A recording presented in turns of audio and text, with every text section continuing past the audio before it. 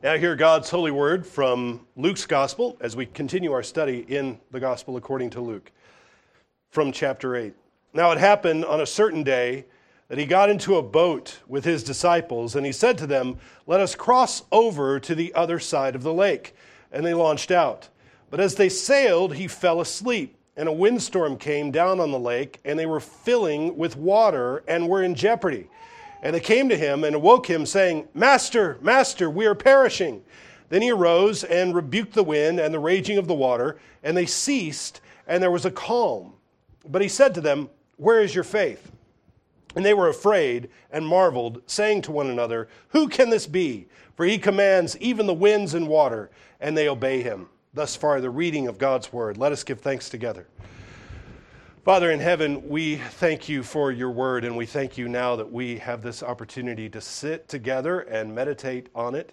And I ask you in this time to make me an articulate messenger of your word. Give me clarity of thought and clarity of speech, and fill us all with your Holy Spirit, that we might receive the word that you have inspired and preserved and delivered to us throughout all these generations. Father, we rejoice to be your people. Settle our thoughts and calm our hearts as we spend time in your word today. We pray this in Jesus' name. Amen. Amen. Has it ever struck you as odd that every night after the sun goes down, the whole human race turns out the lights, we lay down horizontally, and we go unconscious for several hours? Now, I know there are people who have to work through the night, and they go unconscious during the daytime, sometime during the day. Nevertheless, we all do this. God designed our bodies in such a way that we need sleep. We can't go without it. We require a reset, a time for our bodies to be healed and restored and re-energized. We cannot live without sleep. In fact, we spend somewhere around a third of our lifetimes sleeping. It means if you live to be 80 years old, you will spend almost 27 years of your life lying down, snoring, and dreaming. 27 years. Do you know how much productivity you could have with those 27 years if you didn't have to spend them sleeping? What could you get done with an extra 27 years of your life? What is the point of this, and why did God design us this way? I'm not sure we know all the answers, but it is interesting that every day we go through a kind of death and resurrection. Every single day we go through this cycle of death and resurrection. We lie down at night and we're helpless. We are out of it. We aren't productive. We are nearly lifeless. And each morning God raises us up to new life, new possibilities of a new day, new perspectives. How many times do you go to bed with one perspective and you wake up with another, a clearer outlook, a different idea, a new thought? That's why we say, let me sleep on it. Why? Because we know that the process and the act of sleeping, it changes things, and the morning brings new things. That's why I always tell young couples in premarital counseling, when you fight, the Lord says, don't let the sun go down on your wrath. That doesn't mean you stay up till 2 o'clock in the morning fighting. That's not what that means. Don't go to bed angry, but go to bed. At some point you have to cut it off and say, hey, we're done. We're going to wake up. And in the morning, it's true. Everything is different. There's a new perspective. There's new light. There's something to this death and resurrection that all of creation requires. The seasons that pass are a kind of death and resurrection. Even forests need a kind of reset. They need forest fires in many ways are good things, and they reset the forest. Everything needs to die, and that's my point. Everything needs to die and be raised to new life, and we do that every single day. Furthermore, sleep is humbling. No matter what you're able to accomplish and what you want to achieve, no matter what your plans and dreams and hopes, whatever you're working on, you have to stop and you have to rest. You must stop and Sabbath. And this reminds us that we have boundaries. We have limits. We are created within borders. That God is the one who is the limitless one. God is the only one who has no boundaries. And he's the one who ultimately blesses our work and controls all things and causes it to prosper and shows us that we are not in control of all things. We are contingent creatures. Sleep and rest, our need for these things, remind us of this. Our existence depends upon the goodness of God in giving us air and food and drink and sunshine and sleep. And he is the one who keeps us alive through the night. He is the one who protects us throughout the dark night. We're disoriented and we're confused when we don't sleep. There are times where we're so vexed and anxious and troubled that we can't sleep. Maybe we have so many worries that we can't turn off our brains at night, or we have unconfessed sin that we are being stubborn about dealing with, and we're under a burdensome load of guilt, or maybe we're dealing with guilt for things we really shouldn't feel guilty for. And yet, these problems and worries and troubles keep spinning through our heads over and over. They get stuck in a loop. And no matter what we try, we cannot get to sleep or stay asleep. It's in those times, if you've ever struggled with sleep and not being able to sleep well, it's in those times we recognize what a great blessing sleep is and how much our health and our wholeness depends upon rest. The Bible's not silent on this.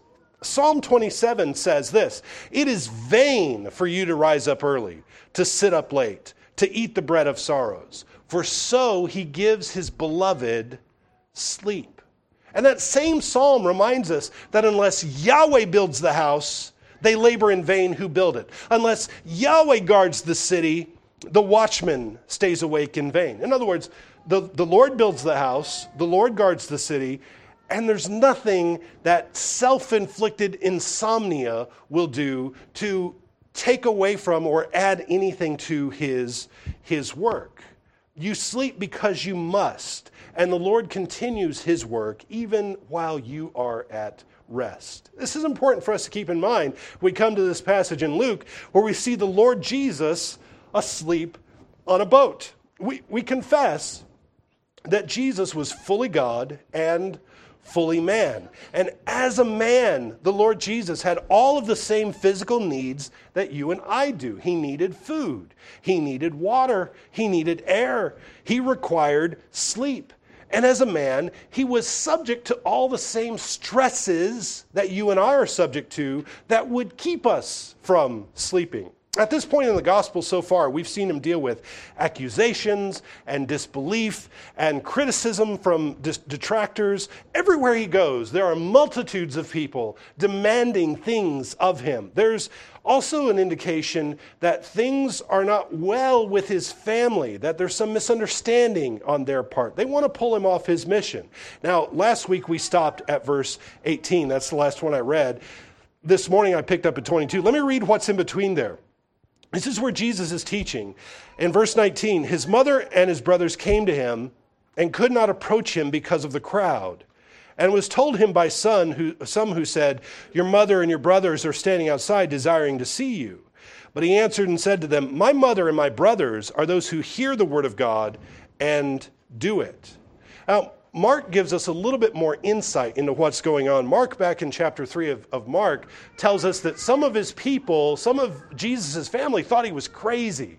They knew where he was headed with the message that he was preaching, and it was not going to be popular, and they know where people who talk the way that Jesus talks end up.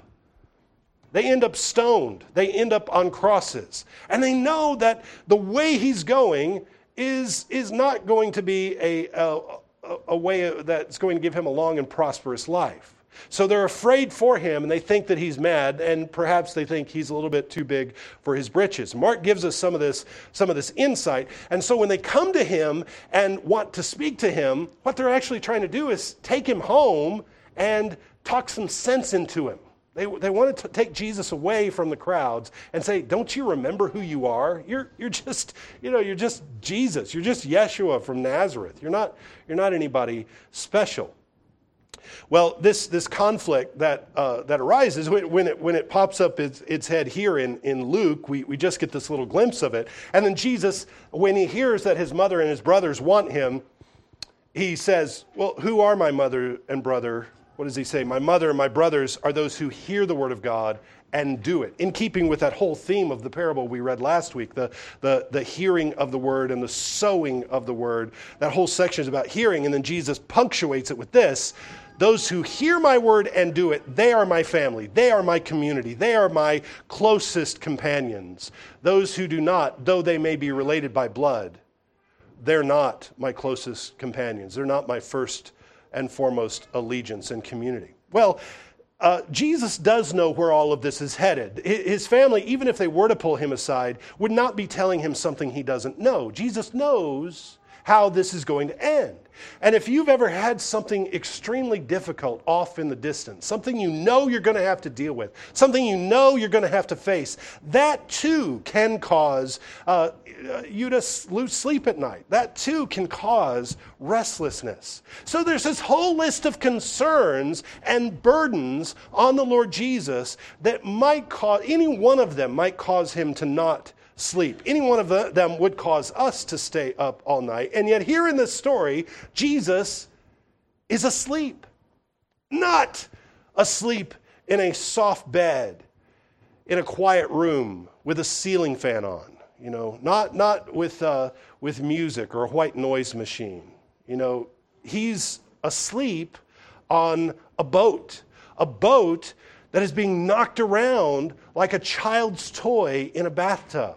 There's a great windstorm that whips up the waves so much that the little boat starts taking on water. Lightning and thunder and crashing of the waves, and men trying to keep the boat upright and shouting at each other to try to keep the boat from capsizing. And Jesus, in the midst of this, is asleep. The boat that they're on is very likely a fishing vessel, just a common fishing boat. Like Peter, James, and John probably were part of a wealthy family who had a fleet of such boats, but it was a fishing boat. And when Jesus needed a boat to go across the Sea of Galilee to visit the country on the other side of the Sea of Galilee, they had a boat ready. We might imagine when we read the story, we might think, well, maybe he was somewhere under the deck. You know, maybe we think it's kind of like a yacht, and he was somewhere underneath, somewhere in some private quarters. But there's evidence that the common fishing boats at the time only had one deck. There was not like they wasn't like the Love Boat, you know. They didn't have all this. They didn't have shuffleboard, you know. He was probably on the top deck, and if there was any covering at all, it was just, you know, little canvas covering. It wasn't like a stateroom or something. It's not somewhere that he would have been out of the elements and oblivious to whatever's going on. And yet he's asleep. He's sleeping the sleep of the guiltless and the worry-free. He's sleeping the sleep of the content. He's probably also sleeping the sleep of the exhausted, but he's relaxed. That's the point. When the disciples finally and frantically wake him up, they say, "Don't you care that we're dying? How can you sleep in a time like this?" And the scene carries a little bit of humor. Here Jesus is laid out on a bench, snoring, while the disciples believe that the world is crashing in around them. They believe that this is it. This must have been some kind of unusually severe storm for these fishermen who lived on the sea to be as scared as they were. I don't know about you, whenever I'm on an airplane, I don't fly a lot by choice. I try not to fly a lot. But when I'm on a plane and I feel a weird bump or a weird noise or a weird thing, I like, is that normal? But I look at a stewardess, and if a stewardess is like, that's fine, it's normal, then I'm relaxed. So they must know if this is a big deal or not. But if I ever look at a stewardess' face and they're sweating and they're worried and they're crying and they're praying, and then I'm worried. So the people who do this every day, if they're not worried, I'm not worried. If they're worried, I'm very concerned because I don't know what's going on. So if these fishermen are getting nervous, guys who do this every day, guys who do this for a living, who are on this water every day, if they're worried, this must be some kind of storm. There is cause to be concerned. But Jesus isn't concerned. And after he rebukes the wind and the rain and the sea, he rebukes the apostles. He says, where is your faith? In fact, if you were on that boat and you wanted to know whether or not you should be worried, you wouldn't look at the disciples to wonder, should I be worried? You should look at Jesus. And if he's not worried, well, then you should not be worried. You're probably okay. But what were they thinking when they cried out? When they cried out, Master, Master, we're perishing. Did they really think that this was the end of the road for Jesus? Did they really think that the coming of the kingdom would be cut short by a tragic shipwreck and that God's plan for Israel and the world would end up at the bottom of the Sea of Galilee? Did they believe that even though Jesus could heal the sick and cast out demons, that he had no power over the winds? Well, the truth is, we can ask those questions, but the truth is they probably weren't thinking any of that well enough to articulate it. That's sort of the way things go when we're in the middle of a crisis. We're not thinking all the thoughts we need to be thinking. We're not asking the right questions when things are going bad, which is why it's so important to have brothers and sisters around us to speak truth to us. You may think, oh, I'm not going to say that. That sounds so cliche. That sounds so pat. You know, God loves you. The Lord Jesus is still close to you, and you're in union with him, and he has you in his hand. Those things you think, oh, that sounds so cliche. People don't need to hear that. But in fact, we do need to hear it because in the midst of a crisis, we're not thinking, and we're certainly not thinking clearly. And so in the midst of their worries and confusion, they are correct, by the way, to address Jesus. They are correct to wake him up and ask for his help. Part of me wonders if they should have woken him sooner. Why fret? Why wait until you're almost dying to ask for help, right? Why not just say, Lord, you know, it's a pretty big storm. Can we do anything here? You know, I'm just asking if you can help us out here. But they do call on Jesus, and he rises from his slumber, and he sees the wind and the rain and the waves, and he rebukes them as if they were dogs fighting. He just says, cut it out. Like kids who are out of control, the waves and the storm. He says, knock it off. Stop it. Peace, be still. And the sea and the wind cease, and there's calm. Now, we read this so many times, and we say, yeah, I remember that time. Jesus told the wind to stop, and it did. And he told the waves to stop, and they did. But can you imagine, just put yourself in this situation, can you imagine how incredible this was? Think back to the last terrible storm you witnessed, where the rain was coming down sideways, and the trees were whipping around, and stuff was blowing everywhere. And imagine walking right out into the middle of the downpour, and the thunder and the lightning, and saying, stop it. And it does. You cut it out right now, and it does. It stops. And immediately the clouds are sucked away, and the sun shines, and the strong wind becomes a gentle breeze, and the little birds come out and start tweeting again. Now put yourself in the place of the disciples. 1 minute, they're desperately clinging to life. They're shouting and crying out and soaking wet. And the next minute, they're standing there on the deck of the boat, still soaking wet, their hair and their beard dripping water everywhere, and the sun is shining, and the sky is blue, and there are white, fluffy clouds everywhere. And they just kind of stand there, and you wonder, okay, who talks first? What just happened here? What do you do? Luke says they're afraid and they're astonished. He says they marveled. Who is this? He commands even the winds and the water. Who are we dealing with here? Now at this point, maybe they're not still fully aware of his deity. It seems like they grew to understand who he was, and maybe even not fully until after the resurrection do they know what's going on. But this is a pretty big indication. Who controls the winds and the rain and the sea? Well, according to the Old Testament, only Yahweh controls the sea and the wind and the rains. You can walk outside and talk to the sky all you want, but it won't listen to you. It won't listen to me. The clouds won't pay you no mind. You can't tell the ocean what to do, but they do listen to the voice of Yahweh. In Jeremiah 5, Yahweh says, I have placed the sand as the bound of the sea, by a perpetual decree that it cannot pass beyond it. And though its waves toss to and fro, yet they cannot prevail.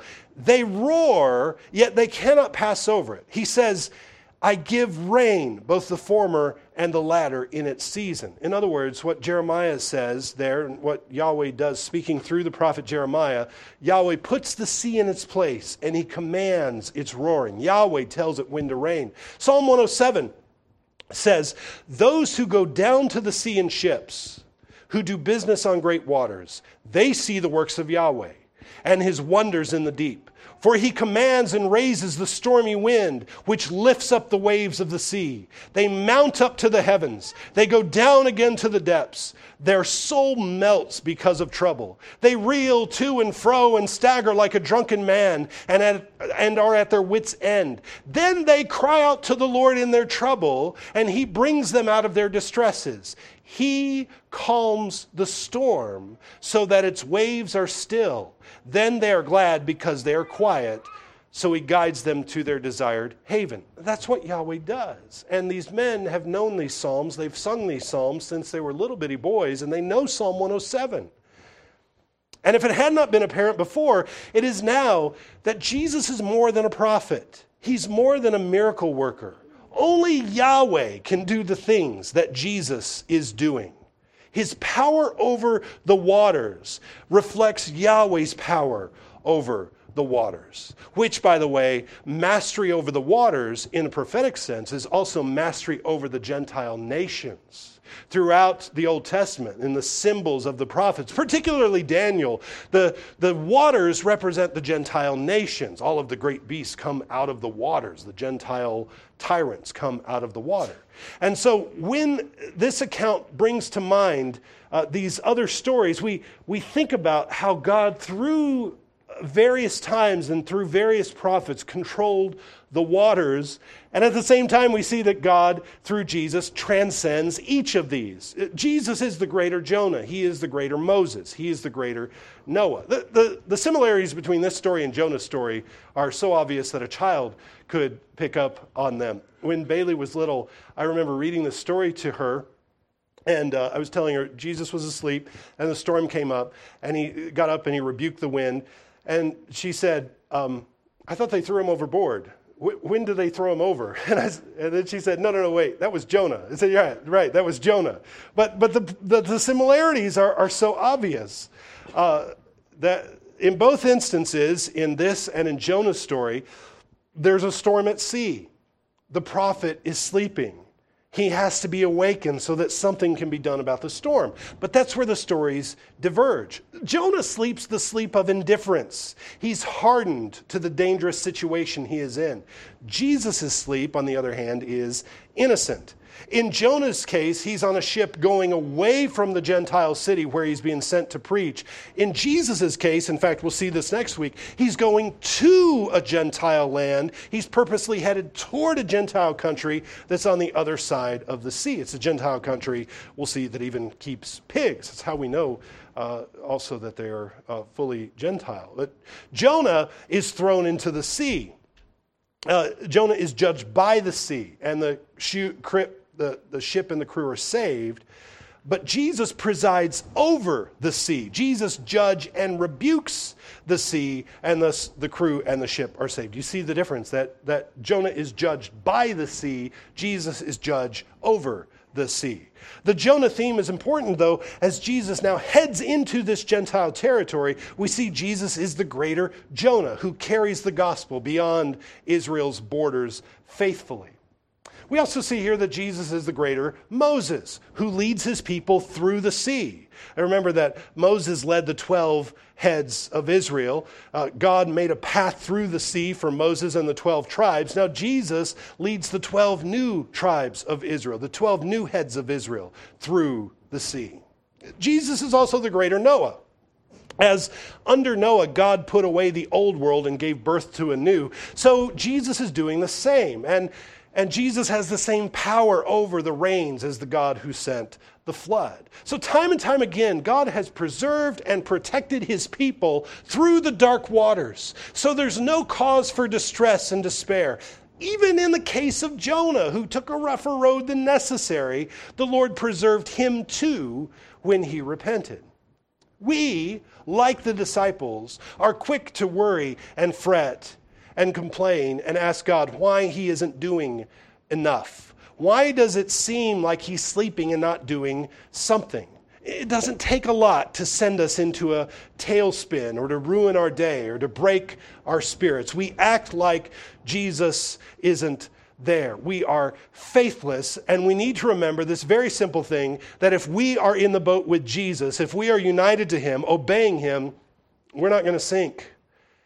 He's there when you're alone and you feel that the whole world has turned against you. He is with you when you're awake at night worrying about your family, or worrying about your job, or your health, or even as you draw near to the day of your own death. You are not alone. You are not being tossed around by random winds of fate. He has ordained good things for you that will bring you from glory to glory, things that will bring him honor. And if that sounds simple, and if that sounds trite, I don't apologize. All of us need to constantly be reminded of this, because when the storms come out of nowhere, we suddenly become very bad theologians. We forget everything pretty much that we know and we think, which is why we need the Psalms. We don't have the words to say, so open the Psalms, which is why we need great prayers that have been written throughout the centuries, because they capsulize and summarize and codify the things that we need to say and believe and pray. We forget the things that we say to others when they're in these situations. We think those things don't apply to us right now, that all things working together for good to those who love God, to those who are the called according to his purpose. Yeah, I know that, but that doesn't apply to me right now. That seems distant and irrelevant for some reason. But people of God, know this. The Jesus who rebuked the storm, the Jesus who told the waters to stop their raging, and they did, is the same Jesus who meets with you right now today in worship. He's the same Jesus you are united to. He is the same Jesus who will deliver you and help you and preserve you. He is the same Jesus who is here now with us to subdue all of his enemies. The Jesus who has the power over the waters is your friend. He is your Savior. He is your shepherd. What do you have that's too big for him? What sin do you have that's too loathsome, too grievous to be repented of, that he's not going to hear it if you try to repent? What desire of your heart is too big for you to ask him for? And by the way, Jesus, the God and master of the waters, as I said, is also master of the nations. The foaming and the raging and the fomenting of the nations. That turbulent, unpredictable activity of men and nations. Those are all under his power to stop and calm when he so desires. And when his people cry out to him and say, Master, Master, we're perishing, he responds and he says, peace, be still. Don't ever hesitate to take that opportunity to cry out to him. Say, Master, you've got to do something about this. This is awful. This is terrible. We're dying here. And the great thing is, you don't have to wait until you're dying. You don't have to wait until you're clinging to life to call out to this Master and say, save us, fix this, change this. And he does. Let's pray. Father in heaven, we're thankful and we're happy to be your people. We're thankful for Jesus. We're thankful for his power. We're thankful that he reigns as king. And we pray that more and more he would reign and his reign would be realized throughout the earth. That as we press his crown rights into every area of life, we would see peace and calmness and instead of warfare and strife and hatred and bitterness and anger and envy. So, Father, we cry out to you now, just as the disciples did. Master, we're perishing. Calm the nations with the power of your voice. Calm them. Bring them under your rule, we pray. In Jesus' name, amen.